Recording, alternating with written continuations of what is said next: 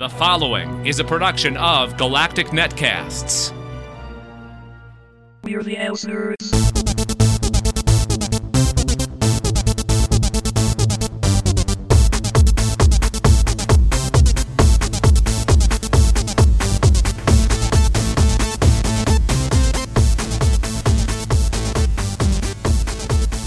Hello and welcome to ElseNerds, a production of Galactic Netcast. I'm Gregor Sprague. And I'm Corey Scott.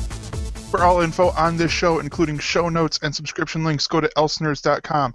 And for other Galactic Netcast programs, go to GNcast.com. On ElseNerds, we will talk and say things that may offend young ears or gentle souls. And we'll also tell you things that you might not want to know about stories or movies that we've watched. Yeah, all right. So just be prepared. If you can't handle it, go watch Cutie Pie. I don't know. Yes. So, for everyone who is wondering where's the show at, why is it late, we held off on yesterday because Corey went and saw Suicide Squad, which we'll talk about later. But Corey, how was your week? I went and saw Suicide Squad. Nice. I did too. I saw it on Friday, and was one of 4 people in the theater because I went and saw it in the afternoon. And Corey, I'm also going to share this on air, but I bought One Night Ultimate Werewolf through Amazon through the affiliate portal, so Dave got some kickback there. But also bought Love Letter Batman. Just 2 little games. And I bought this because of your review. I'm like, this sounds so cool. And earlier today, I was just messing with the app, and I'm like, all right, yep, I'm in love. I love this app. I love this game. I want more. They're doing a One Night Ultimate Alien next on Kickstarter, and I'm like, more content, yet more product. But then I bought Batman Love Letter because I saw Will Wheaton play Love Letter on tabletop, and then I saw the Batman edition on another YouTube video, and I'm like, that looks cool. I just gotta get it. So, yeah. Right on. Yeah, Sean from Blazing Caribou Studios, who does Trivia Geeks, among other things, the occasional show, which I keep getting to watch. He also mentioned that he ordered the game, and so I'm interested to see what you guys think of it. Like I said, it was really fun with our group, and it's just the right style of game to do something really quick with a few friends. Kind of breaks the ice if they're people that you don't know really well on top of that. But it was. And the setup for it is real easy. I mean, they give you instructions to explain everything. The app explains everything. But real quick, because I'm gonna try to play these on Thursday. But I love the game setup for Batman Love Letter, because they even include I'm pulling out the rules here. And everything's nice big print. The book is this big, but nice big print for you. But they give you, where is it? Here it is. A who starts first. And what is it? Forbidden Island. Sorry, I had to look in the game drawer. The way you determine who goes first is who was last on an island. This one is whoever most recently served justice to a corrupt world may go first. Alternatively, the youngest player may go first. I love that. I love the whole whoever most recently served justice to a corrupt world may go first sort of deal. It's just really cool. Yeah. But yes, I'm hopefully going to be playing these games Thursday to report back on the show next week. But yeah, so Corey, I was in your old stomping grounds last week. I went to Detroit, and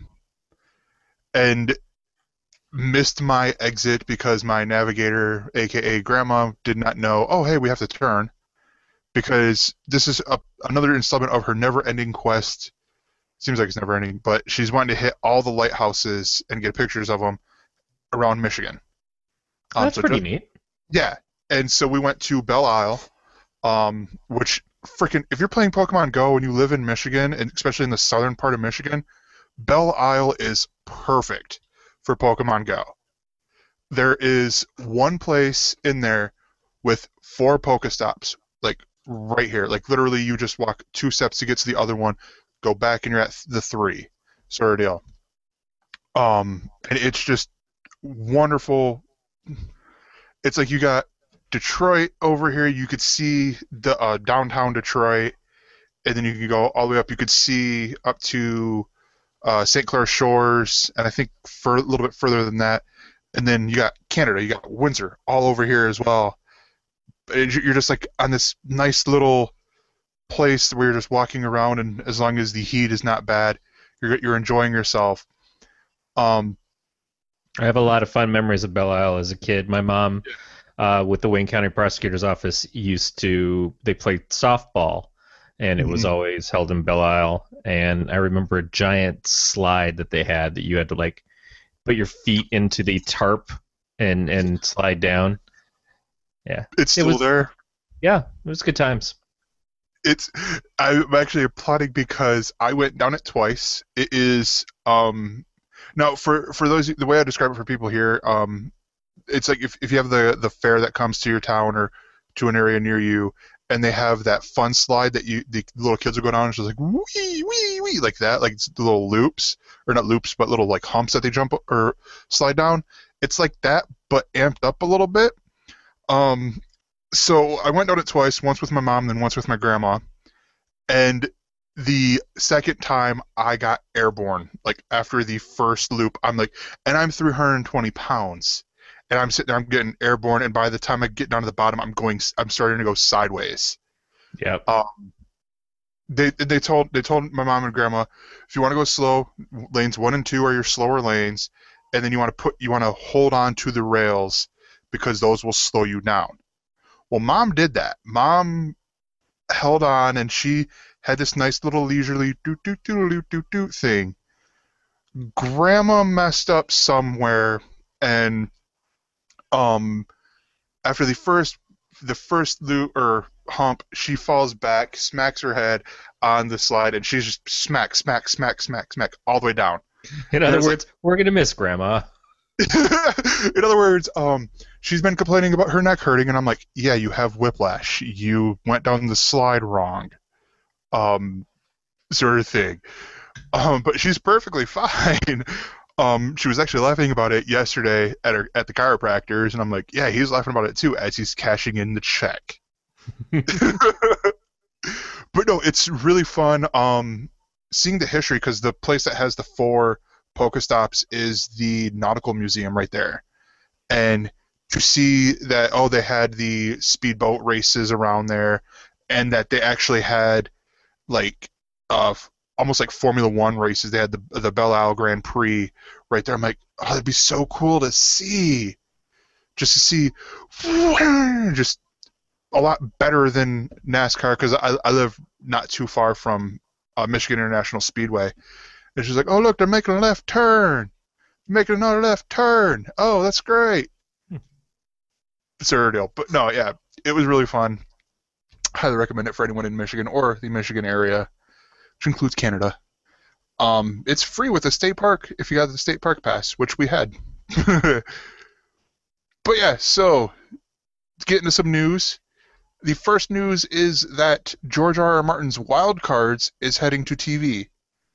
Now, this is a book of short stories? Is that how this is?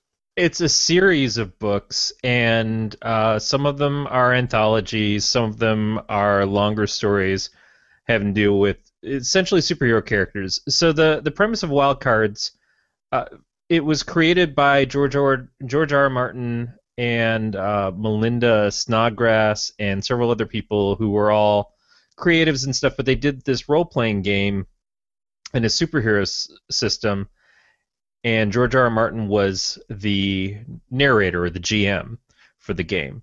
And along the way, they decided that they should take some of these ideas and make them into actual stories and try to publish books about them. And that's eventually what happened. Now, this is back, I don't even know that George was doing Game of Thrones at this point. This may have been before that. But it started out in the 80s. The books have come out sporadically, but at least reasonably consistently since 87. And even to today, there's one on the schedule for 2016. So there's still in existence. They've switched publishers a few times. According to the article, there has been 22 books in the series, and the 23rd will be is scheduled to be released later this month. Yeah, High Stakes is the next one that's supposed to come out. But Or, I'm sorry, no, Discards. So the cool part for this is actually, I shouldn't say cool. The interesting part for this is because it's going to the rights were bought by Universal Cable Productions, which basically NBC. George R. R. Martin will not be showrunning, will not be doing anything with this, with the television side of this, because he's got an exclusive contract with HBO. Yeah. Right. But that doesn't mean he doesn't get money from it, because obviously it's something that he's been a part of. He might, I would expect, have some part of the options for the series. And it's been optioned before. And he also says that it's Hollywood and it's development, and it may not happen like anything in Hollywood. Just because someone options something doesn't mean that it actually will make it to air. Neil Gaiman has written several things about how many times Sandman and different things have been optioned. Which brings me to an interesting thing about this. Now, first of all, if you're not familiar with Wildcards, the premise of it is that, and see if this sounds a little familiar. So it's set in an alternate history, post-World War II in the United States, and there was an alien virus that was released over New York City, and it infected tens of thousands globally. The virus was designed to rewrite DNA and was utilized as a bioweapon by a noble family from another planet. It hit people, and 90% of the people who it struck were killed instantly. After that, from the final 10%, 90% of those were turned into jokers. Jokers were people that were mutated in a way that were maybe made ugly, defective-looking, maybe crazy, that kind of stuff. The final 10% of that 10% were given superhuman abilities and superpowers. They were considered aces, except for some of them who didn't have as valuable superpowers were considered deuces. So think about a mist going across the planet. Yeah. You started doing this, I'm like, alternating people's abilities or powers, killing a lot of them. Does it sound familiar to anything recent? Yeah, it should also be pointed out that one of the writers on here is Chris Claremont. Chris Claremont did write for it. Yeah. Roger Zelazny wrote for it. Well, Chris Claremont, he's more recently in my mind because he's been writing for Marvel for a while, and you are hinting. He was writing for Marvel when this came out. Yeah, but he was still like, I believe because you're hitting at like, oh, it's like the Inhumans thing with Marvel with Black the release Bolt. of the Terrigon Mist across the world by a noble family of aliens, and causing a bunch of people to get superpowers, and causing the death of most mutants that it runs into, or altering their abilities and some. Yeah, it is a little bit similar to that. The other thing is that there are shows that have come out. Heroes owes a lot to Wildcards. It also owes a lot to J. Michael Straczynski's Rising Stars, but between the two, Wildcards being a little more substantial, Heroes felt like, even when it came out, like it was a big play off of this, although the creator of Heroes kept insisting that he hadn't read it. Here's another thing, though. This is an actually really cool bit of trivia, and I didn't even know this. In 1987, Neil Gaiman went and pitched a wildcard story to George R. R. Martin about a character who lived in the world of dreams. And George R. R. Martin passed on it because Gaiman didn't have enough prior credits. That character became Sandman. You're bullshitting right now. I'm really... not. That is an actual thing. Oh, that is so cool. I mean, horrible that, that actually got passed up on, but dude. Horrible or great. I mean, it's one of those things that obviously history treated Gaiman well by getting discovered to Vertigo, making his comic series, keeping essential control of the character to the point where DC could do more stuff with Sandman, but Neil has an agreement with him that that's fine if you do, but then I just won't ever work for you again. And it's not like he's doing a lot of work with DC now, but you always kind of want to leave that door open, as opposed to what DC does with Alan Moore, which is like every time they get the chance to fuck him a little harder, they do it because it's Alan Moore, and Alan Moore would pretty much like to fuck DC as much as possible if the opportunity was ever there. As you can see in DC's new upcoming Watchmen hardcovers, individual hardcovers for each issue is their next step. Yeah, because that was necessary. 12 individual hardcovers of a series For like what, 22 from the mid 80s that everybody already owns who wants to own it and has seen the movie. Yeah. Okay, moving on. Keeping in the superhero vein here. This comes from the AV Club, and this is Hulu announces a new documentary show that will feature stories on the Dana Carvey show, Batman creator Bill Finger, and many more. And where's the name of the show? It's called Limelight, and it's a series of nonfiction films covering subjects who forever shaped pop culture, which includes the Dana Carvey show, the short-lived ABC sketch series that helped launch the careers of Louis C.K., Stephen Colbert, Charlie Kaufman, and Steve Carell, and the herefore unknown, assuming you haven't already done any light reading on the subject, story of Batman co-creator Bill Finger. And also there will be installments. One will feature the one and done James Bond George Lazenby, the rise in Larry Flint assisted fall of the Big Brother magazine, artist Shepard Fairey. But yeah, this all sounds really cool. And this is also on a kick that Hulu's been doing, where they've been acquiring quite a bit of documentaries. Like they just acquired the Ron Howard directed The Beatles 8 Days a Week, The Touring Years, which will debut on September 17th, day after its theatrical premiere. But yeah, this is really interesting to think about. I mean, because one, I don't think a lot of people know the backstory of, or that Bill Finger even really created Batman. Yeah, it's one of those things. I mean, if you're in the comics, you know a little bit about it, but it's kind of hedged over. There's not a lot of information that's been out because it's like everybody assumes that Stan Lee is the guy who created everything at Marvel, and they forget all the other people that were involved in that and what actually took place. It's a weird thing for Hulu to be focusing on. I mean, I guess it's just more content. More content of any form is good. It's not like you're ever going to hurt somebody's feelings by adding something to your stable of stuff. No one's going to feel like, oh, well, damn it, there's too much to choose from.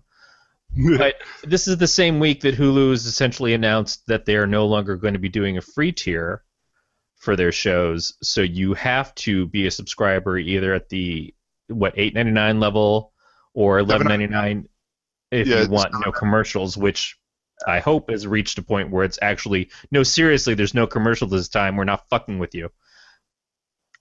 I don't know. I still haven't reached that point where Hulu is of value to me. Well, the interesting point for me is that Hulu has lost value for me with the whole watch list thing, where they're like, oh, well, we're going to take away the queue, and we're going to put in all these things that, like, we're going to put in all these shows that you watch, and it's like, I watched one episode of that to kill time. It wasn't, oh, I now want to see the Challenge Rivals 2 or what 3 or whatever the fuck it number they're on now show up whenever there's a new episode. Or I watched, this or that or whatever, just trying to find something on there. I mainly went to Hulu. Like I used Hulu like a DVR function. Like, if I couldn't watch, actually a perfect example is Tuesday nights this in the fall this past year. It was, you had Flashover on CW, and then you had Agents of Shield, and it was like, or even like the Muppets or Fresh Off the Boat or the Real O'Neills before that. So it's like I had this thing where it's like, okay, what do I watch? What do I save for later? Now I know the CW deal is different, but you get this, and it's just like, all right, I actually canceled Hulu, also because I got fired, or I quit my job. But it was one of those, like, I was thinking about it. I'm like, you know what? I could probably get rid of Hulu and be fine, and not miss anything. Oh, they're getting rid of their free service. Well, it looks like I got Xfinity still, so I can use theirs because it's just as good, and it includes CBS.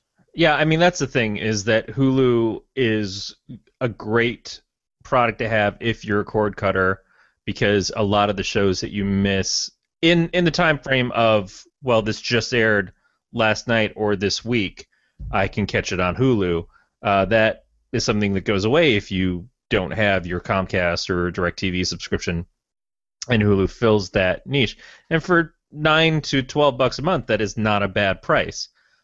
But it's not like I have Netflix and I have cable, because Netflix gives me a lot of stuff that cable doesn't, and I haven't yet seen something that pops out at me from Hulu where I'm like, oh, well, now I should definitely consider adding another subscription because this service has stuff that I'm missing. It probably has some things that don't exist elsewhere, but nothing's caught my eye or made me open my wallet yet. The one thing I will be interested with Hulu will be once they unveil their live thing, because they already announced that Turner will be putting their networks over there. So Cartoon Network, TBS, TNT, all the other ones that are involved in there, I can't think of them off the top of my head, will be available there, which would be the one thing. It's like, okay, hey, you want to cut? And I took a survey for them, and it's like, if they get some of the things that they have, I'd be like, okay, Mom, let's cut the cable. We're going to go to Hulu for their live thing, because they have all this stuff here that will make it viable, way better than almost like Sling TV, but with more streams and a little bit of the Amazon model, where they're talking about where you just add $6.99 or $15.99 for these premium cable channels, and there you go, because they're already doing that right now with Showtime. Which is. But at that point, I mean, what point is it that these different services become Comcast, become cable? Like, well, yeah, we've got this content that is in our basic tier, just like you would have in your basic cable tier, and then if you want these extra things, then you get these extra tiers. I don't want extra tiers. I want an a la carte system where I can choose my tier. I want to create my own tier. So obviously, if I get an HBO package, then it's going to include all the HBOs and maybe the Cinemax stuff, because they're related. Same with Showtime and the movie channel. But for other channels, like one of the biggest problems I have with Comcast is I'm paying for channels I don't watch at all, and a lot of them aren't even like, if you said, okay, well, all the ESPNs are packaged together. Yeah, but I don't want any of the ESPNs. I don't want any of these specific things, but I still have to get them just to get up to a level to get other channels that I want. And that's a big part of it, is that it's just so annoying to have to fight my way through these things that I wind up paying a huge bill to Comcast. But I just don't see how Hulu comes in and subverts that, because the way the systems are made is that everybody is doing these these backroom deals that, well, okay, so we're going to give you the deal like what we give Comcast and what we give DirecTV and Dish, but that's just somebody else getting the same deal. And the only thing that it has an advantage for is that you can watch it on different devices. You're not tied to a cable box, but you are still kind of tied to your cable bill for your internet. And your internet is trying to make it so that, well, sure, you can just pay for internet, but then we're going to give you a cap on how much you can stream every month, and you'll hit that cap because you're watching more TV streaming than you are through a regular cable box. So you'll have to pay a higher tier for internet just to keep watching stuff that you want to watch. If you're a person who doesn't watch TV a lot, that's fine. If you're a person who just sits there and can handle like not having something on the background, but for someone like me who's always had the TV on, and my wife who just likes it on as noise, she doesn't even watch stuff, but she has it on in the background. Usually it's horror movies, but it's always playing, and you come home and you kind of want to just relax and tune out by tuning in, and just leave something on. Jack and Dan kind of said the same thing that I've said many times on this week's 90s Percentile podcast, which is Jack's got one channel he gets essentially through his HD TV or his HD antenna, and it's a game network. And he comes home and he turns on that game network just to have it on, just to have that noise in the background. Now, I mean, I could put on music, I could put on an audiobook or any number of things, podcasts, and listen to those things too, but there's a different feeling of having a TV on. And sometimes the commercials are just kind of comforting. You discover things by having commercials as we're putting ad blockers up on our browsers. So I just kind of wonder, does Hulu subvert what these companies are doing, or does Hulu just become the next stop on that? Because Hulu is essentially a part of the same companies. You know, NBC and all these other companies invested in Hulu and built it. Why would they build something that was going to be better for the consumer versus, no, we just want to cut out the middleman and have the consumer come to us directly? Well, that's the thing, and this is what Tom Merritt said on Cord Killers yesterday, is that Comcast is the only one in there that's a cable company, or that is a ISP, but they have no say in the company. They are a silent partner they became a silent partner once they bought NBC, who had the stakes in the company and who were like part of the people who brought Hulu up as this YouTube killer thing way back in the day. But now it's one of those things that I honestly don't know. I see this as everyone's now wanting to do this quote-unquote a la carte internet or TV through the internet thing, which is smart. Hey, it's great. Give Comcast, Time Warner, all the Charter, all these ways to fight to stay relevant. To actually have a reason on why they should have a TV platform and not just be, all right, we're cable only, or we're not cable only, but we're internet only. Here, give us money, we'll give you internet, and you can watch your TV or whatever you want on there. Just you do you, sort of thing. Yeah, well, I guess if you're going to tune into Hulu, then you'll have the opportunity, if you don't have cable, to watch what's happening in our next story. And that is... Go ahead. There's a crossover between New Girl and Brooklyn Nine-Nine. So you brought this story up in the doc, did you not? I did, and it's just one of those things, like, I only occasionally tune into Brooklyn Nine-Nine these days. I just kind of hit a moment with it where it was fine, but I wasn't really super into it, although everybody on it's super talented. The show is funny when I do decide to watch it, but it's not like appointment television. But doing a crossover episode, it harkens back to the 80s, and they even make some comments about that of when Alf and Gilligan's Island crossed over. Or I remember they were talking about the Blackout Thursday that happened on NBC, but I remember specifically the crossover where Steve Urkel from Family Matters bounced into all the other shows on the TGIF lineup, wound up in Step by Step and Perfect Strangers and the whole night. It's not unusual to have shows that have crossovers. Fox just last season did a crossover between Bones and Sleepy Hollow, trying to get Sleepy Hollow's numbers up. And I remember trying to watch that, and I had already gotten out of Bones and could not really follow Sleepy Hollow at all, so it wasn't terribly interested in me. But this, I like New Girl still. It's just consistently funny. It's one of those shows that I keep thinking I should be burnt out on this program by now, and I'm not. And it's a tribute to the characters is how they write them. Here's something I want to share. This is a direct quote from the article. In comedic form, Brooklyn Nine-Nine co-creator Dan Gore acknowledges the crossovers, corporate synergetic motives, musing in a statement, "Stay tuned for our two casts to do a soulful R&B number on Empire, co-anchor the Fox 10 o'clock news, and connect for a touchdown on NFL Sunday." He also earnestly expressed excitement about the upcoming interactions with characters from their time slot neighbors, stating, "We're huge fans of New Girl here at the 9-9.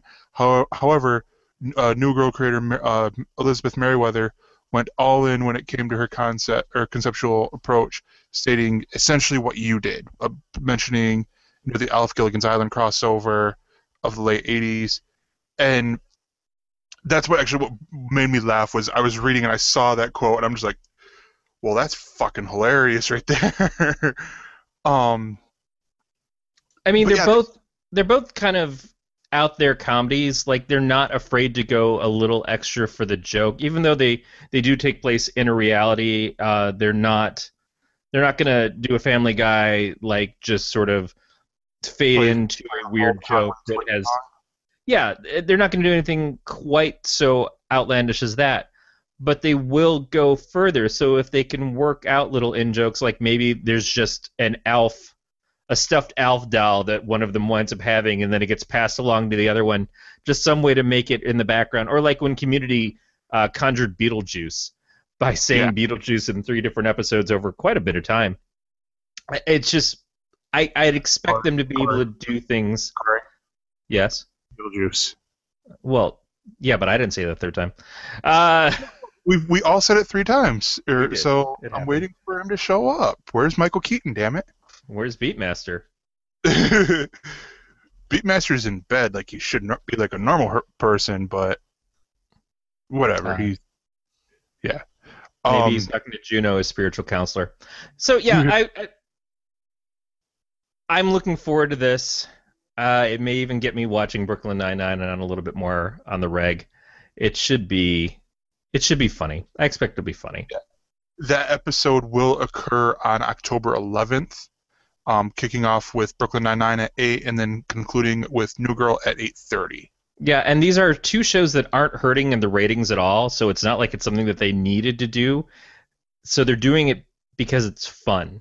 And I think that's the best thing that you could do. If you have a situation like this where this kind of crossover thing happens, it's nice that it's not being forced editorially. It's not being forced by the producers. It's like, oh, this sounds neat. Let's try this out.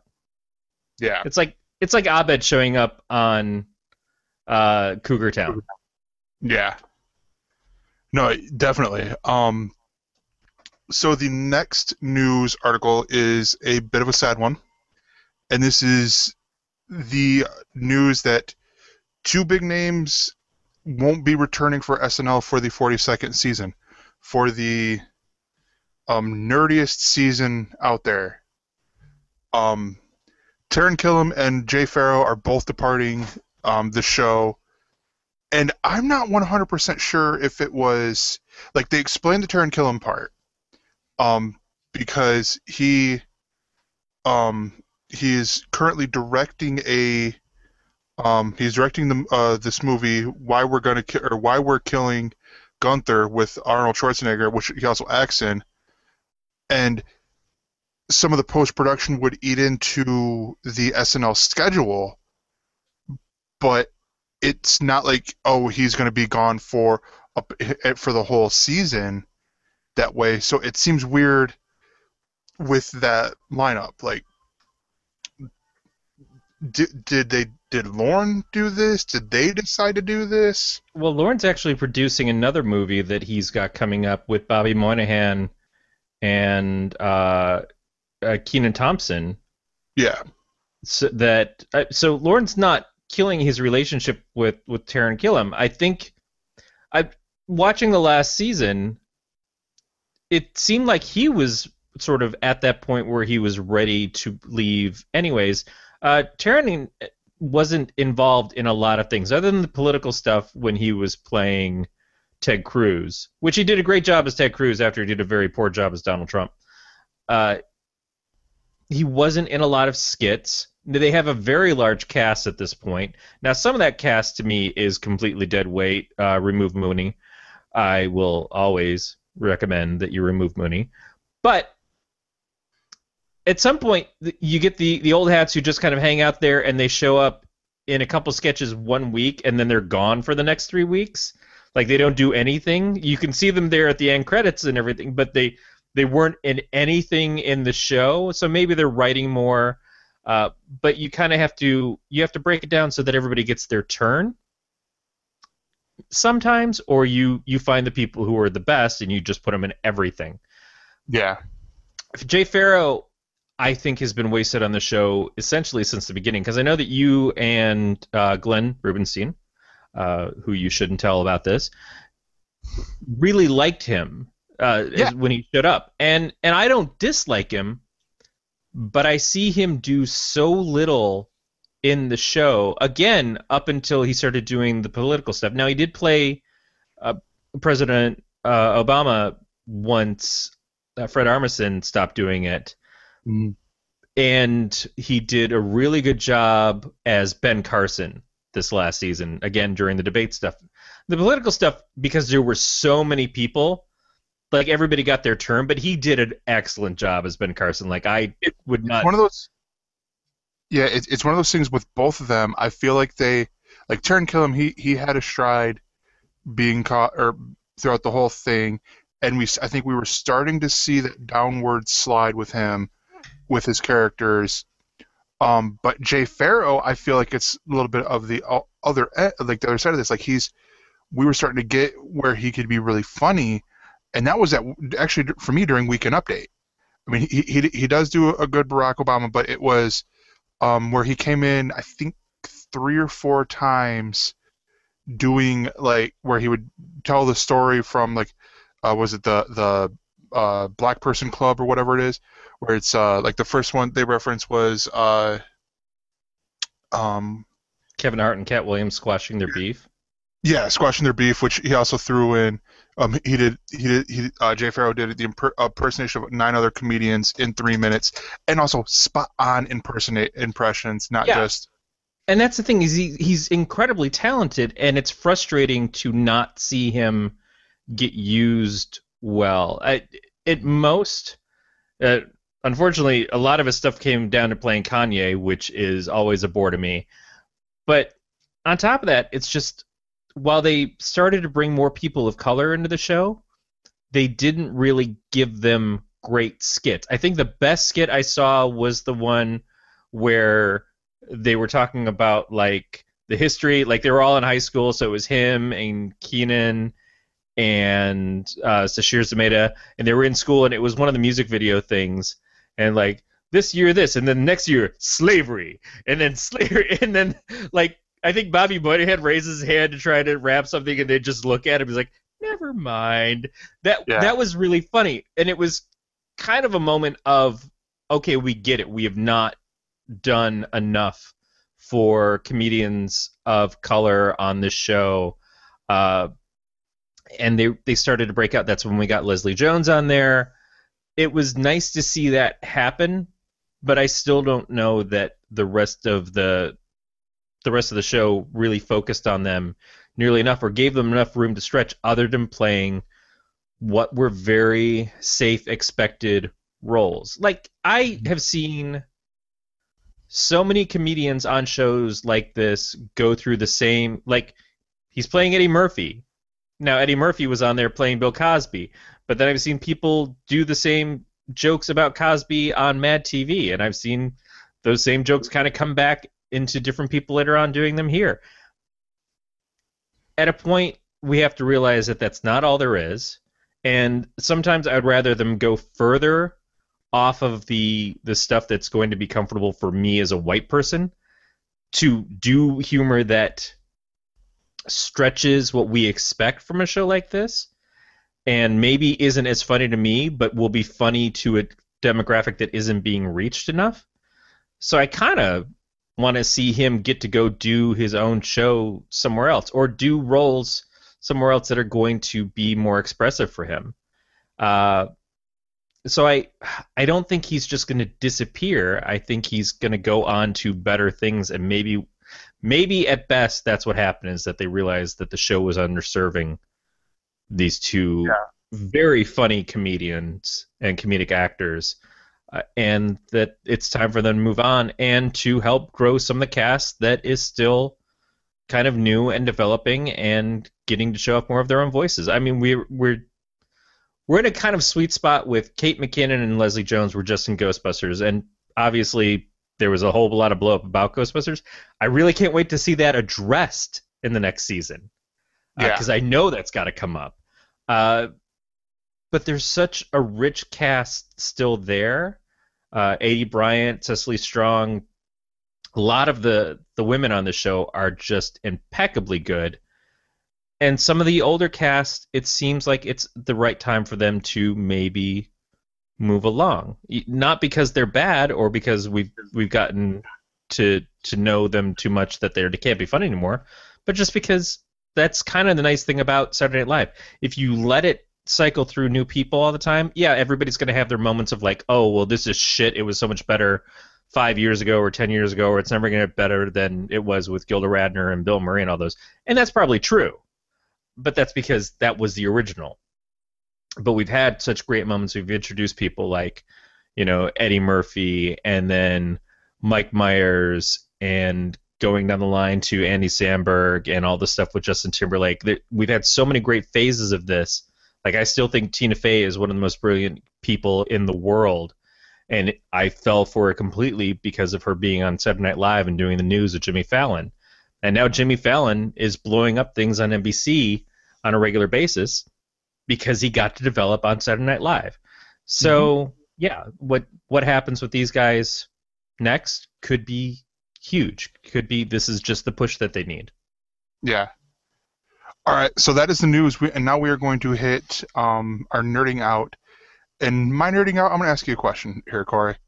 What's small, green, slimy, and wields the power of Thor? Kermit the Elder God.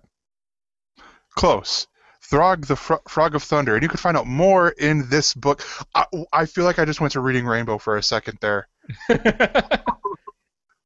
a look. It's in a book. Yeah, but this is a book that I saw today at Walmart, and I'm like, okay, I got to have it. I talked to my grandma into buying it for me because she loves me.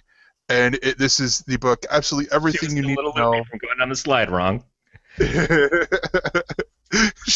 Honestly, I think that's part of it because I gave her so much shit for that. Like I told it with her. She goes to lunch with these group of people, and I had to tell it there. And I'm like, okay, I'm gonna tell it, but you can't interrupt. She starts interrupting me. Nah, shush, and all that. But so she bought this book for me today, and I was looking through this, and this is actually the perfect book for Dave Nelson. This was written by Adam Bray, Lorraine Sink, John Ciziklis, and then Sven Wilson. And this is a coffee table book. This is it starts off with Captain America because who else to start off with, but then it for audio listeners, what was the name of the book? Absolutely everything you need to know about Marvel. and there will be a link on our show notes to the Amazon page. But like, oh, look at this page that I randomly opened up to here. These with Captain Marvel on there, and it gives you all these different stats about her. It gives you like down here all the different versions of that she's gone through, all the different incarnations, and all that alternate universe stuff. Yeah, it's got all of it. It's cool because they don't always stick to that format. Like they go like this one for Black Widow. They go with the Playboy centerfold, I guess would be the other way to put it. But it is a really cool. Tell me that Wolverine is a centerfold because I want to see him snake. Actually, hold on. That's and they have a glossary in the back of where you can find the people, and that's actually a great thing. Do they mention Wolverine? Okay, they do. 70. All right. Because I'm like, wait a minute, did they mention Wolverine? I don't remember seeing him on a page for himself. But they've got. So I was going to say that this reminds me, every once in a while you'll see an encyclopedia of Marvel Comics or an encyclopedia of DC Comics, and they were put out by DK Publishing. So I'm like, oh, well, this is like what DK Publishing used to do. And then I see down the list, this is actually from DK Children, and is one of those books. And DK's always done extremely well done collections of stuff like this that gives you kind of like the original Marvel Guide to the Marvel Universe, which was a big thing in the 80s. DC had one as well. But because it's so visually stimulating, it's like you can sit there and pour through the pages and see a lot of great art as well as get the facts of who some of these characters are. Yeah, like here, this is this one right here is the Red Skulls page. I'm trying to do this while getting it on my face in the microphone as well, which is hard. But yeah, it's exactly like that. And they have people who work at Marvel, like Lorraine Sink works at Marvel. I think the other ones might as well too, but I know Lorraine Sink because she's on the YouTube whenever they're doing the live from San Diego Comic-Con or New York City Comic-Con. She's usually on the live streams, and then she hosts hosted the This Week in Marvel or Marvel Minute or something like that. But it's a really cool book. It gives you a lot of information. Its art is super up to date. Like, what really made me want to buy it was the back credit page, because that right there, that art right there of Captain Marvel is from earlier this year with the Ultimates. And I'm like, wait, they've got like I was expecting art from a year or two ago, but not. Oh, we're just putting this out. It probably got published along the same time that the comic book was getting published as well. And it's just it's really cool to just flip through and look at. Here's a book part on the different heavy hitters in the Marvel universe. Then they talk about Hulk, Thor, Hercules, Captain Marvel, Molly Hayes from the Runaways, Sentry, and it's just really cool. One thing that it's missing, Spider-Gwen, but Spider-Gwen's still really new, and a great book to check out by Jason Latour. But yeah, this is super, super intriguing to me, and it's only like $20 for this book, and it's a great coffee table book. You just set it up there, set it on there, and you're watching TV or something, you want something else to do, you flip through this and enjoy it. Or you're watching Daredevil or Netflix Luke Cage, and you want to learn a little bit more. Here you go. Yeah, I mean, when I was a kid, encyclopedias were one of those things that I would go to and I'd pick up and I would just open random pages and start reading through and finding out different stuff. And this is kind of like that, only it's more specific, especially for people who are new to the Marvel Universe, or like you mentioned, for Dave, who wants to know more about these superhero characters as they get movies and shows, and doesn't have a lot of background reading comics like we do or like Brad does. This gives them the ability to learn a lot of these people by face and by name, and what their abilities are, so that when he's watching the movies, he can go, "Oh yeah, I remember who that guy is. That's Stiltman." Yeah, but the cool thing about this is there's only 5 chapters in the book. There are actually chapters that have been spread up that way.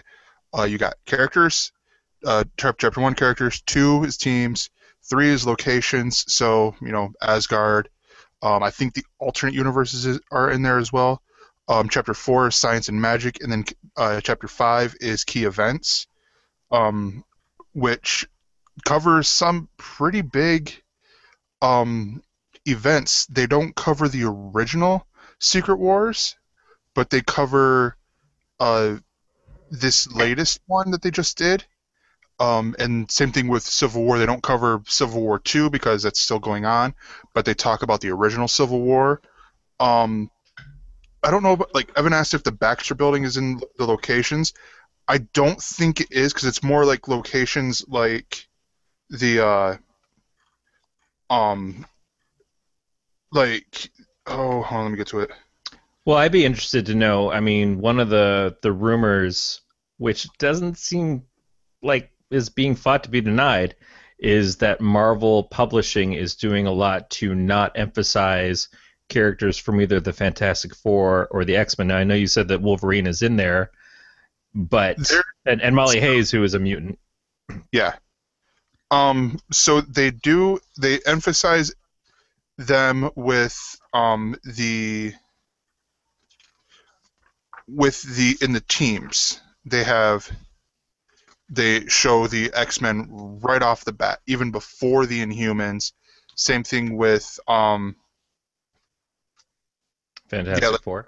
Teams, it goes Avengers, and then all 5,000 iterations of the Avengers, like Great Lakes Avengers, the Pet Avengers, Dark Avengers, Uncanny, West Coast. Then it goes to the mutants, where it gives all the information section where you could see Wolverine. And then the next page is the Fantastic Four. Okay, good. Yeah, so they do show, and they still give, and that is where it gets mentioned of the Baxter Building, but it's not so much locations like buildings. It's more like, oh, we're going to talk about space, and then like Asgard and Limbo and the Annihilation Zone and stuff like that. And also, where was that fun fact I saw with here? There was one about Mr. Fantastic, about how far he could stretch his body. Well, I mean, like Time Life used to tell you, read the book. That's why we have the link in the show notes. Is you can find this through our Amazon affiliate link. You can get it for as low as a used copy for $11.35, or if you want to get it new, the hardcover is it's $17.45 as of this recording. Yep. Use your Prime membership, and you can even get it shipped for free. So I'm showing right there. That's the actual thing. It's 1,500 maximum feet that he's been stretched out. That's pretty big. I'll even back it up here so you can see. I am just fucking blind. I'm sitting there going, "Where's that thing at?" And I'm like, "Oh yeah, right there in front of my face." But yeah, so fun fact: 1,500 feet is the maximum length in feet that Mr. Fantastic can extend a body part. So there you go. Poor Sue.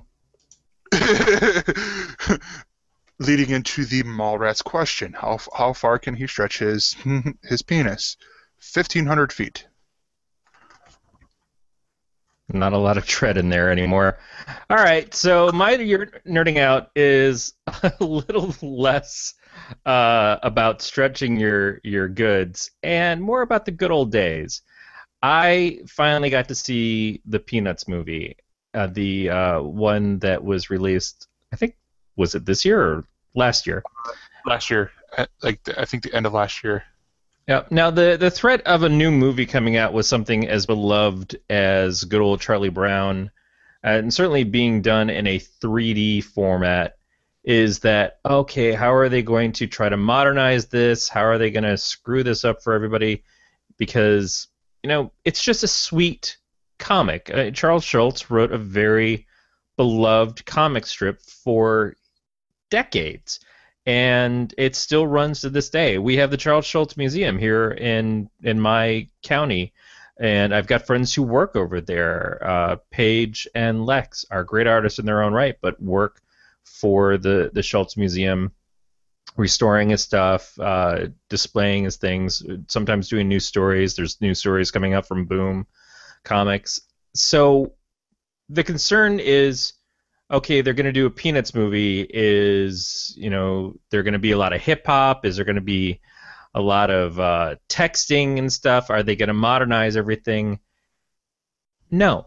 I mean, this is a purely Peanuts experience. Now, it's not quite what I remember. Like, I used to watch Your Good Man, Charlie Brown, and the one with Snoopy Come Home, the one where they went to another country, like all the stuff. And every year, the holiday specials, like the Christmas special, Arbor Day, a lot of them came later on. But it's like, these are things that I love. There was definitely a cartoon series when I was a kid that was still like the classic comics and everything. The movie is more of a linear story, and what I remember from the comics, or the comics a little bit, but the cartoon series, is that they were more shorts, like what you get in the comic strips. The movie isn't quite that. It is a story about Charlie Brown trying to kind of find his place. Is he ever going to be a successful person? Is he ever going to be a liked person? And the new girl moves into town, which is the little red-haired girl, which has always been his, like, classically his crush, and he's trying to find a way to impress her. And it's just a really sweet, well-done, G-rated movie. Now, I don't see a lot of G-rated movies anymore either. It seems like even the cartoons and stuff that are out now that are meant for kids, like Minions is a PG-rated film. Zootopia it's PG. Like, it doesn't make a lot of sense that these things need to go to a PG level because they're made for kids. They are things that are done that, adults can enjoy too, but I don't know what exactly it is that kind of separates those two. But this film is just a sweet, cute story with the animation is really good and suits the style of the classic Charlie Brown characters. You get a lot of Snoopy fighting the Red Baron, but it's not overly violent. It's not ever scary. It's exactly what I wanted to see this movie be. And I think it was reasonably successful. I don't know if that necessarily means we'll get more. It's not like this is something that's screaming for a sequel, but it would be nice to get another Charlie Brown or Peanuts story because there are so many characters to choose from. The only insertion of modernness really in this was there's a Meghan Trainor story that plays when Charlie Brown is trying to learn how to dance and when he goes to the dance, and it plays a couple of times. And as the only insertion of modern music really into this, because you hear a lot of, obviously, Schroeder playing the piano or playing classic piano pieces, it's not so bad. It's perfectly harmless in a film that is otherwise just a glowing example of a classic come to modern day without losing it or the magic or charm that it had originally. So I was glad to finally get to see it, and I'd recommend it. Nice. So our big discussion point, like we mentioned at the beginning of the show, is Suicide Squad. Let's go completely the opposite direction from the Peanuts movie. Yeah. So this is the movie came out this past Friday. This is the third movie in the DC expanded universe. Stars Will Smith, Margot Robbie, Cara Delevingne, Ike Barinholtz, Viola Davis.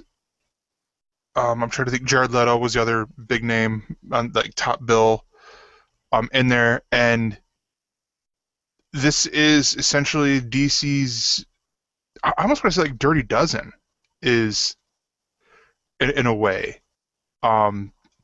But maybe, but let's be honest, what the trailers and everything have been trying to do with this film for a good number of months, especially since some of the fallout of Batman v Superman happened, is it's been sold to us essentially as DC's version of Guardians of the Galaxy.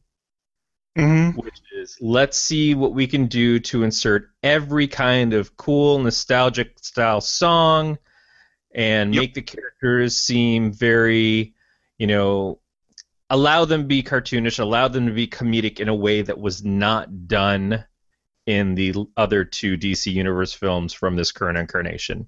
You weren't seeing humor inject. You were getting statements of out and out, oh, there's no humor in these things. And then this was a step back completely from that, although it was a step back involving completely different characters. It's not like we get to see and laugh along with Batman in this or Superman in this. But and I will hit on this in a second here. It is that reversal, this backsies of there's no humor in these movies, because I think with them realizing Man of Steel, what a lot of the fans were saying, a lot of the critics were saying, they're like, oh, okay, yeah, we get that. And then Batman vs Superman, again, they're like, all right, yeah, we hear ya. Luckily, we got Suicide Squad coming up, and it fixed it. That's honestly what I thought about when they started playing Spirit in the Sky. I'm like, oh, fuck you guys. Like, come on, can we not play Spirit in the Sky? I mean, it fits perfectly in the scene, but still, it's like, come on. You didn't like it because it seemed like it was that blatant. Oh, we're going to compare ourselves to Guardians of the Galaxy or any other movie that's used Spirit in the Sky. It really felt like that moment of hearing that song. I'm like, how many times have I heard this song in a movie? At that point, because stuff was flying overhead. It was so cliche. It was such an easy thing. Like, oh, we've got them in helicopters. Let's play Spirit in the Sky. Okay, yeah. But not only that, it's like the same. They all hit that same part of Spirit in the Sky. Like, yeah. Sort of the So, spoiler-free review to give people a good ending point. I enjoyed the movie. It's very. I think a lot of the origin stories are a lot closer to the New 52 origins with a lot of the characters, as opposed to like their classic origins. But there is also, especially with Harley Quinn, there's great. And did my voice improve at all, Corey? Yeah. Okay. Yeah. There's great Easter eggs in there to the Batman the Animated Series and to famous Alex Ross paintings and stuff like that I saw in the movie. Honestly, it is worth going to see it in the theater. So let's talk a little bit about part of the things realize is that this changes a lot of the feel from the other films because it's a different director. While Zack Snyder is part of it, he's not in charge of it. He does a scene in here, and that's about it. But he's not bringing like the I'm heading up everything, and it's a Zack Snyder film. So David Ayer, who did this movie, also wrote and directed Fury, which I've not seen. But he did SWAT. He wrote the screenplay for SWAT, which came out in 2003. That is the Colin Farrell, LL Cool J, Samuel L. Jackson movie. I love SWAT. I watch SWAT every time I see it on cable. I cannot get enough of it, and it is not a good film, but it is a fun movie to watch, and it is very evocative of what this movie is. He also wrote The Fast and the Furious, the original one. So I can kind of see from the way that the characters are there's not a lot of depth of story brought here, and it's maybe not hugely believable, but it's not meant to be. It's an over-the-top grouping of characters that are brought together in a over-the-top way by a very vile character in Amanda Waller, played impeccably by Viola Davis, I'll add. And then they fight the ultimate Deus Ex Machina in their villain, which is ill-defined, magical character. Doesn't make a ton of sense. The whole way that it comes about is just kind of like, well, we've got to give them something to fight, so let's do this. So they create their own villain.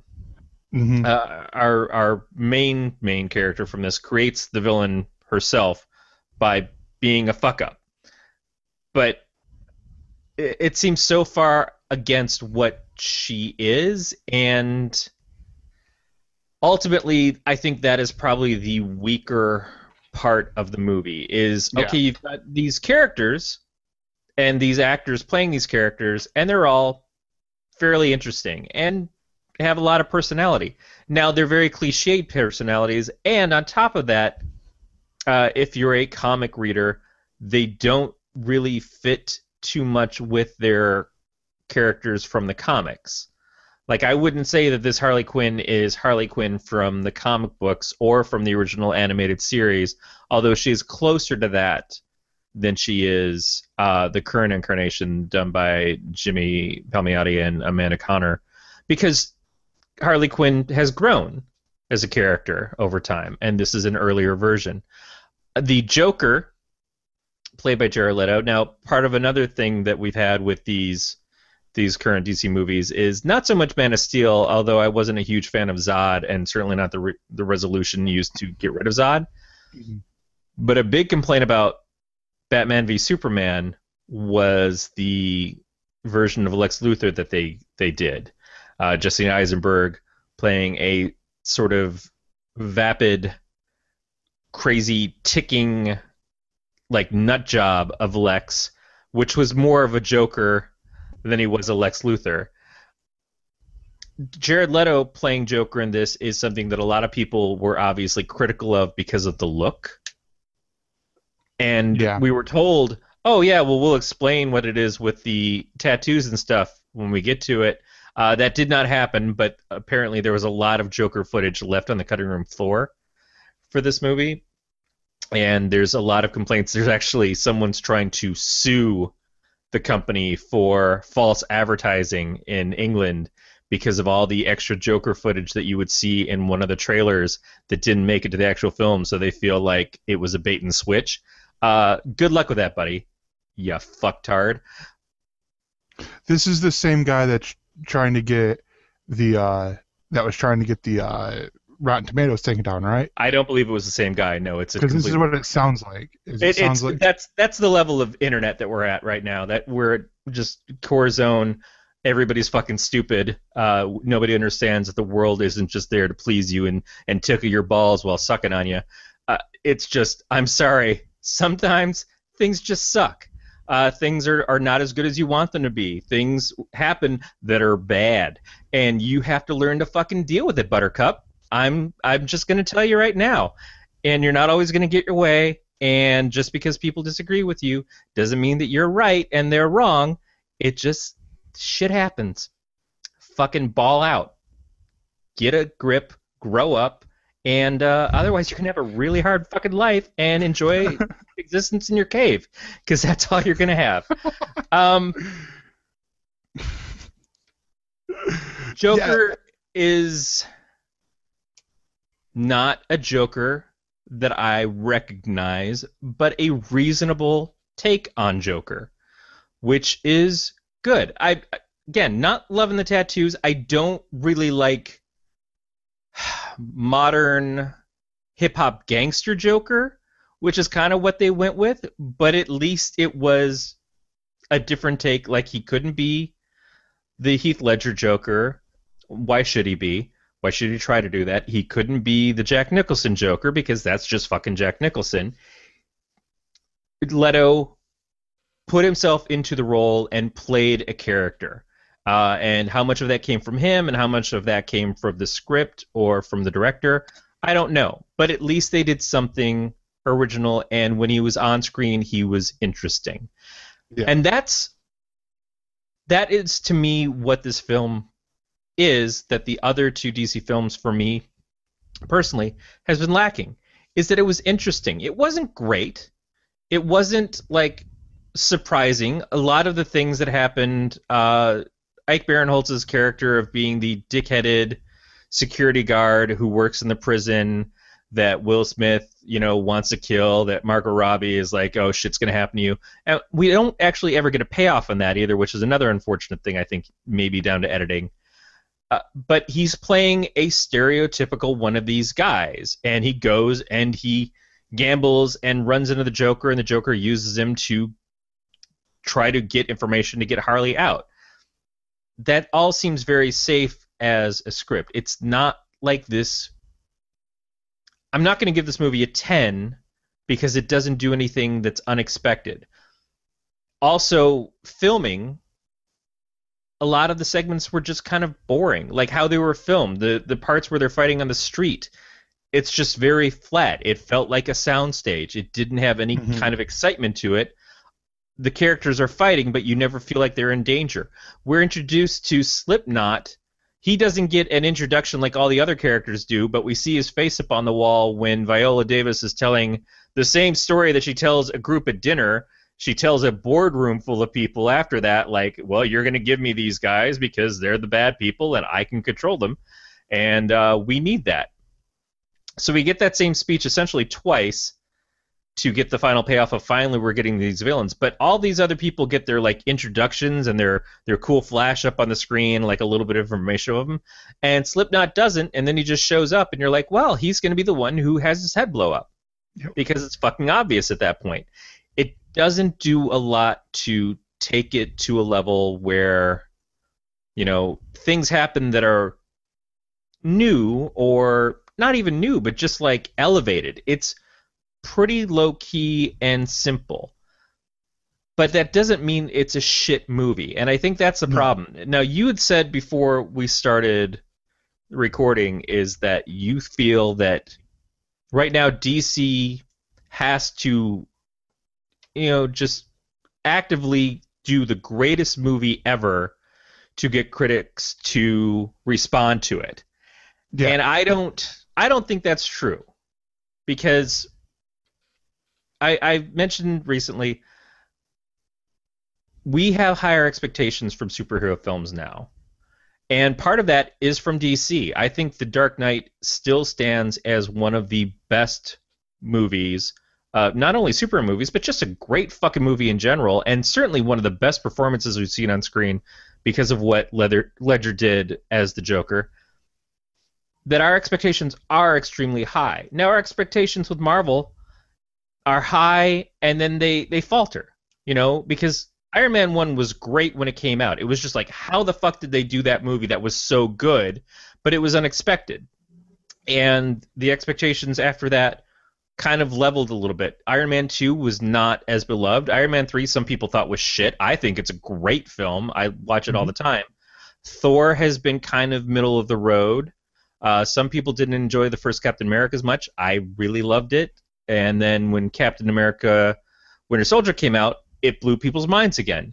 Avengers was huge, and it was, again, one of these things is like, how do we finally have this movie with all these heroes together? How lucky are we? But then Avengers 2, a lot of audiences were split. Civil War, I think, brought a lot of people back in, but I don't think was as good as the original Avengers, and was probably my least favorite of the Captain America movies so far, but still a great movie. The things that have blown our minds have been the things that we had no expectations or no understanding of, like, what we were really going to get until they happened. I think a lot of people enjoyed Ant-Man more than I did because it was a different film and the expectations of Ant-Man were low. I think a lot of people loved Guardians of the Galaxy because it was not like the other superhero movies, but again, nobody knew going in what they were going to get from this. They just knew that there was a fucking talking raccoon and a tree walking around. and they Yeah. were kind of like, "That's crazy," and but it was a I think, good film. I think that's partially what DC has been missing is you look at these characters in all the movies, and I'm going to include the Dark Knight, the Christopher Nolan movies, because those got the heart of the characters. You know, it got a really good Batman. It got a really good Joker. Bane I thought was good. Bane was And- good. I think the story in Rises was Yeah, not good. I think the way they utilized Batman in Rises was terrible. Yeah. And I think they wasted Catwoman. no, yeah, definitely. But you look at the Marvel movies, and every Marvel movie has been they've used the character in a way that you would expect the character to behave. You know, going with Ant-Man, you have Scott Lang, a criminal, a person who in the comics is billed as a criminal. He is A criminal smart- who's trying to do right by his daughter, yeah, which is the same thing we have with Deadshot here, except Deadshot is more dead set on remaining a criminal, whereas Scott was willing to do good things before like someone came to him with the deal. yeah, and so when you get Man of Steel, it's like they missed the character a little bit. Yeah. They wanted to do a little bit more Batman or a darker character with a character that is not dark. He can get to dark places, but it would not make a whole movie. Right. That's you have to have a level of Superman being Superman, and then you have to give him the reasoning to go to a dark place. You Mhm. can't just have him be dark the whole time, and you can't create a Superman movie where he's not seen as someone who does right no matter what, because you're fundamentally destroying what is the core concept of the character. You can say what you want about the Thor movies, but Thor feels like Thor, and Loki feels like Loki. Mhm. So when you have these movies where the characters don't act like themselves, or when they do stupid decision making, like what happened in Batman v Superman, where they just fight each other because they're angry and they can't see past like the manipulations of a terrible plan by a whack job and then it's all solved and resolved because their moms have the same name. That's just bad storytelling. Mhm. That is bad direction and storytelling, using characters that should be very easy to nail, because everybody knows who Batman is and everybody knows who Superman is. You get a little bit more room when you're talking about Harley Quinn or Deadshot or El Diablo to make alterations to fit them to your story. And they did.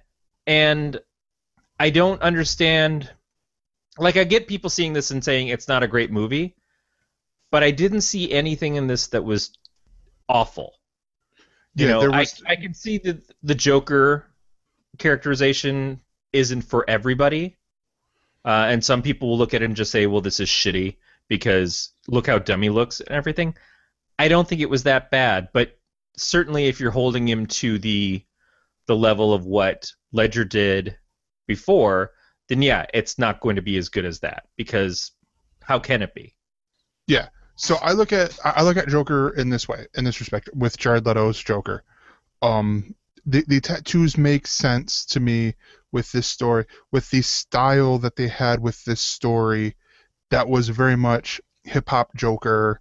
Yeah, I just hated that style. Yeah. But that's a it made- visual. Yeah, but that's a visual thing. I mean, it sort of made sense in this weird little way of him always doing the, like, putting his hand up over his mouth with the big smile on his hand. It sort of made sense. Even and this we're going to get into spoiler territory. We've been in spoiler territory for a little bit, but we're going to get deeper with the Acme or the Ace Chemical scene with Harley Quinn, when he goes like this over her face, and you see it's almost like an initiation. It's like, okay, it makes sense, and all that.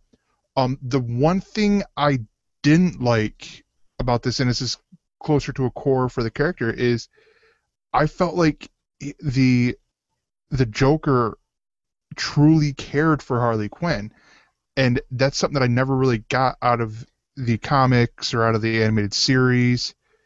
It was like, yeah, he cared, but not like, all right, I'm gonna go through a, break into Belle Reve Penitentiary to get you out, sort of deal. Now, I agree that that is not how it normally is in the comics.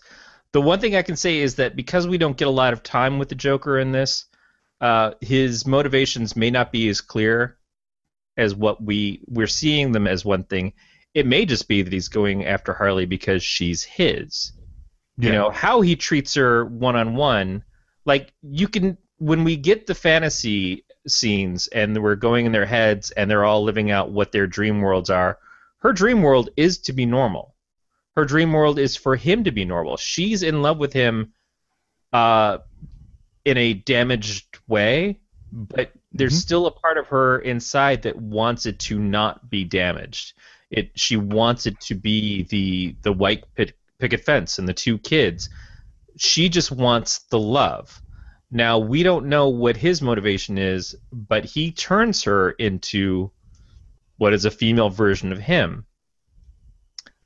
But it's controlling. You know, it is still like he gives her the choice, which I appreciated just because I don't really want to see that scene in a movie, although it's truer to the comics, of him pushing her into that, letting her make the decision herself, letting her go crazy for him, I think may be better. Yeah. A better take to do than just being a woman who's solely under the control of a male character. Mm-hmm.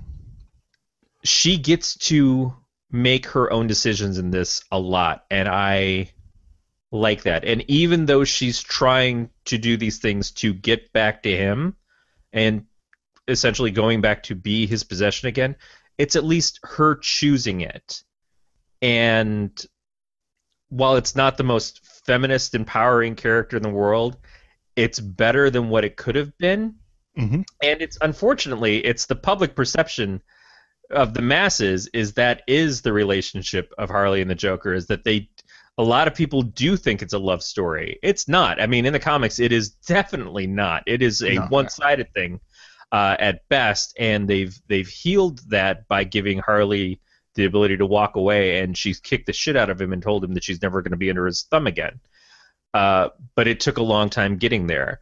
So, yes, this kind of skirts around what could be more damaging things to do to what is the female lead of a movie.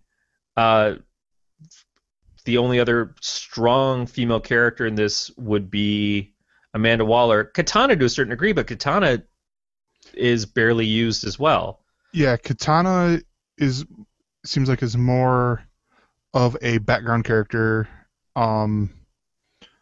Kept like a mystery is kept there almost for like a sequel is what it seems like. Which I would enjoy. I would enjoy a Suicide Squad sequel. The one thing I will say to compare this to other works is this is very much like the DC animated movie Batman Assault on Arkham. I mean, it's got the very similar premise, even with I think it was Captain Boomerang, or maybe they replaced him with Riddler. I can't remember, but one of them coercing another one to, hey, take off, or why don't you go run off there? You know, we'll make a break for it. It's all just a bunch of bull crap, and then boom, head blows up. But I love this movie. I'm gonna say it. I think Captain Boomerang stole a lot of the scenes in there. Jai Courtney did great as Captain Boomerang, who was not at all like either Digger or Boomer versions of the character as I've ever seen it. But they needed to get their sense. They needed to get the crazy dude, even though we had Crazy Harley and Joker. It was a good characterization to have in this group. It just wasn't a characterization that I would normally associate with Captain Boomerang. Yeah. And if they ever did a movie of the Flash and they tried to introduce the Rogues, is this one of the guys that, I mean, as I see the Rogues to be, or is he too over the top to fit into that kind of group? I think he would fit in. I honestly think he would fit in, just because of the fact that, I mean, you look like, especially if you look at look at the Flash TV series. We had Captain Boomerang on there, and he was a little bit more serious. Right. You know, it wasn't until I think bringing in was Trickster on Flash or was he on Arrow? Trickster was on Flash. Trickster was on Flash. In fact, they had two Tricksters on Flash. Yeah. Trickster was, like one of the first characters that we saw out of a villain that was more that was more like jovial and crazy like that. Almost like he was played by the best Joker actor of all time. Yeah, something like that. Yeah. But you go to this, I think it still is a great counter. With that small little scene in his introduction, where you see him getting caught by the Flash. I think that I could see them playing really well off of each other. And this was a good moment as well, because we do have an involvement of the Flash and we do have an involvement of Batman more than once. And while they were not big scenes, they were kind of sort of tacked on to a certain degree. It does do what it's needed to do, which is it builds a cohesion to this new universe that they're doing. Those are the kind of moments that when Hawkeye first shows up in the first Thor movie, it's only if you're paying attention that you realize that that's who that is. Mm-hmm. And if you're a comic person, but you don't get much more of him until Avengers. And even there, it's unfortunately he gets underutilized for that film. To have these moments come in here is important, and I think it was good that it wasn't just Batman, that we did get a Flash moment, because we're still kind of learning about that character on the film. Now, I think his costume is terrible. He looks like a marionette, but I didn't have a problem with them utilizing him in this. It was just unfortunate that we didn't get a real Flash Boomerang fight. Yeah. We don't get to see them spar off against each other. And I honestly think they're saving that for either a Flash movie. But they're saving it for Justice League at the very least. Yeah. But yeah, I mean, to see these characters kind of get really exposed on screen. Full frontal? Hopefully. So you mentioned a rating. You said it wouldn't be a 10. What would you rate Justice League, or not Justice League? Suicide Squad. Suicide Squad, I will. It's not something that I think I would buy, but it's something that I would happily watch again when it shows up on cable or Netflix, as opposed to the other two movies that I actively avoid watching. So I want to say 6, but I may even go as high as a 7, because everybody that was in this served the film. Every actor that was up on screen, no matter who it was, I think played their parts really well. I think the acting, the comedy that was there could have been funnier, could have been more serious, could have been more violent. It's strange that at this point in time, Warner is putting out an R-rated version of a movie starring Batman and Superman, and they put out a PG-13 version of Suicide Squad. Yeah.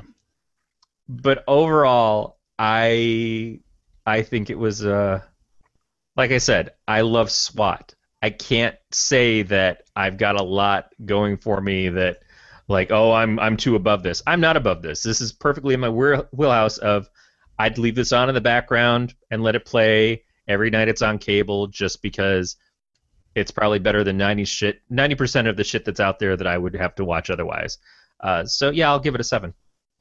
I'm actually going to go higher. I would go an 8.5. No, you Honestly, really enjoyed it, and yeah. that's great. I mean, because this is. I mean, I was laughing through a lot of the movie for the comedic moments. I got excited seeing the basically the recreation of the Alex Ross painting of Batman or of Harley Quinn and Joker. That You know, was a pretty good moment. yeah, that was a great moment. And then seeing the costume again, as she's pulling out the trunk or she's going through the trunk with all of her clothes. I really enjoyed the characters. Yeah, the Enchantress was a little weak, was a little bit on the weaker side. Although Um, I have to say, for the effects that they did for the magic, including the Enchantress, when she first says Enchantress, and you see her hand on the table, and then the other hand comes out from underneath and embraces it, yeah. that was a wickedly cool Hmm. scene. Also, the scene where she creates what is essentially her brother, and he's out on his body is out on the at the train station, and the cop and the doctor that just happened to be there go to help him, and his body kind of starts to absorb them, and they all mound together like in a big blobbish thing, and then they go rolling down the tracks. But it's just very much like Carpenter's Thing. Hmm. Looked really cool. Now the Yeah. faceless entities that everybody else transforms into that goes to fight them, it's like fighting Ultron robots or fighting what was the villains in the first Avengers movie. It's just like we need them to be able to kill a Sorry. bunch of stuff, but we can't go too over the top because it's a PG-13 movie. So that's all they were, and that was far less interesting. And I think that's again part of the problem with the movie is that it doesn't give us something visually stimulating for them to fight until the very ending, and that just kind of like is still a lot of bashing Mhm. more than anything else. The other cool thing that I liked was like sitting through the credits, which me and the guy ahead of me did.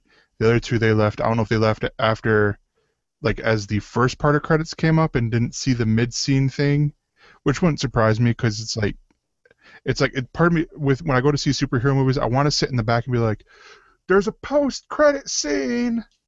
Like I did that with my friends that when we went and saw Captain America: Civil War, and it pissed some of them off. Like, "Oh, there's another one." I'm like, "Yes, we're gonna sit down and watch this. Otherwise, or you're leaving me here. I'm fine either way." um, and but the cool part with the credits was seeing that one, Greg Nicotero was involved in this. He was the supervisor on Killer Croc's look and all that. I'm like, wait, what? So he took a break from doing zombie stuff to make Killer Croc? Well, that explains why Killer Croc looked really cool and looked like I would see him walking around the street, not oh, it's all Yeah, CGI. another underutilized character for the amount of fun that he actually was. Like Yeah. I did not. I wish he didn't talk at all. For all the times that he would talk in sort of a hip hop kind of slang, which didn't line up with his voice at all. But then looking at the actor that plays him, I'm like, oh yeah, that guy doesn't. He's got a pretty thick accent normally too. Yeah. But just there was the moment where he's got his hoodie on, and Harley Quinn basically says he's ugly in real life, and he goes, "You're wrong, I'm pretty." You're wrong. That I'm was beautiful. I'm beautiful. Yeah, it was pretty funny, and I think that he was a character that probably could have gotten more attention and Mhm. maybe would have helped bring the movie up a level. Yeah. But then the other part was I think DC and Marvel are starting to do this across the board, but I think they gave uh credit to every creator of these characters. I saw John Ostrander not only in the credits, but also there was a building that was named after him in the Yeah. movie. Yeah, I saw that. But then because I didn't see Bruce Timm, but I saw Paul Dini because his was at the end. But it was like this block of in the other credits where it's just like I'm like, oh hey, that must have been the comic like all the comic book creators. Oh, that's awesome. It's And good. stuff. It's good that the companies are starting to do that. It's important, I think, not only for the fact of honoring the people, the creators of the past who've built all this stuff up, but if you want to have creators of the future, you've got to show that you take care of the people that work for you. Yeah. And unfortunately, the last few years, that's kind of not completely dried up, but it's gone downhill since some of the old school guys have retired or passed away. Yep. The emphasis of creators has not been as strong, and that really needs to be a bigger part of these things. It can't all just be like, oh, well, this has Jeff Johns' names on it because Jeff Johns is a DC guy. It's like there's a lot of people that Jeff Johns is drawing from to make this stuff happen. And you need to respect all of those people who came along. You need to respect the guy who invented Howard the Duck, and you need to respect the guy who invented Harley Quinn, and you need to respect the guy who invented Batman and Thor, like the real people who made these characters in the first place. And maybe you're not the only ones who made them great, but give credit to those people too. If you're drawing from a story that Ed Brubaker wrote, then put his name in the credits. If you're drawing from something that Garth Ennis wrote for Punisher, put his name in the credits. They deserve that. There's a lot of voices that came along that this stuff wouldn't continue to exist without their part of it. So just how hard is it to give them that respect? They did the album cover of Dazzler in the X-Men promo, and apparently they sold or they gave away copies of the album as a spiff to people. Fox did for the X-Men movie at Comic-Con recently. And the cover was drawn and created by Bill Sienkiewicz, who drew Dazzler at the time, and his name didn't get brought up for it, and nobody mentioned it to him ahead of time. It was someone came to him with a copy of the album. It's like, did you see this? And he was understandably upset, not because he's expecting some big paycheck or anything, but just because it's his drawing. He made that art, and you're utilizing that, and you don't even think to put his name on the cover or in the credits or talk to him and say thanks, or we're going to use this. Isn't it great we're utilizing your artwork in this way? Because he'd probably be okay with it. But after the fact, I just don't understand how these things can happen. It's like, well, we own all this stuff. Yeah, you do. But if you want to keep having more stuff to own, when you've got people going to Image and making more money on books that probably aren't selling as strong, but because they get ownership of it, they're doing much better there. It's going to be really hard to fill your halls other than like hiring a McDonald's employee. Is okay, yeah, I'll come and I'll work here for a couple of years until I get the skills I need to go get a better job somewhere else. And then you're just going to have McDonald's level comics if that's the case. And I kind of see that happening now anyways. But at some point the audience is going to go away because of that, because they're going to go where the creators are treated better, because the creators are going to make better art over there. And I want good art. Exactly. And so to help make good art, oh fuck me. No, sorry, no. I was looking at the thing, and with doing my fix to where you didn't hear yourself, it now made it to where I have to use the YouTube version and not this, because it is currently not recording on Great. Audacity, which is so great. But anyways, we have bills that we have to pay. Dave runs the whole thing. He's working his butt off over with his day job over on the radio in Ontario. But if you want to help out with that, you can do one of two things. One, you can go to our Patreon and support there. You can do as much or as little as you want. The only thing we ask for as a minimum is $1 a month. These are all, it's billed monthly, so for less than CISO, you can be supporting Galactic Netcasts.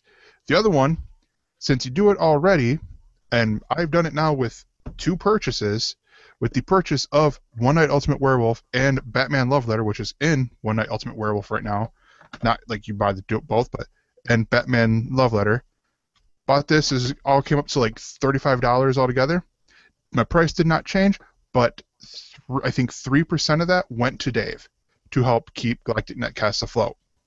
Yeah, when we say it went to Dave, it's just because Dave's in charge of the network, and Dave is the one who has to decide how the funds and stuff are distributed for the network, which is not even to the people on the network. It's for the things that we do, like having the website, having hosting for the audio, trying to grow the network more by maybe getting some advertising out there, doing things to help get more people to discover us.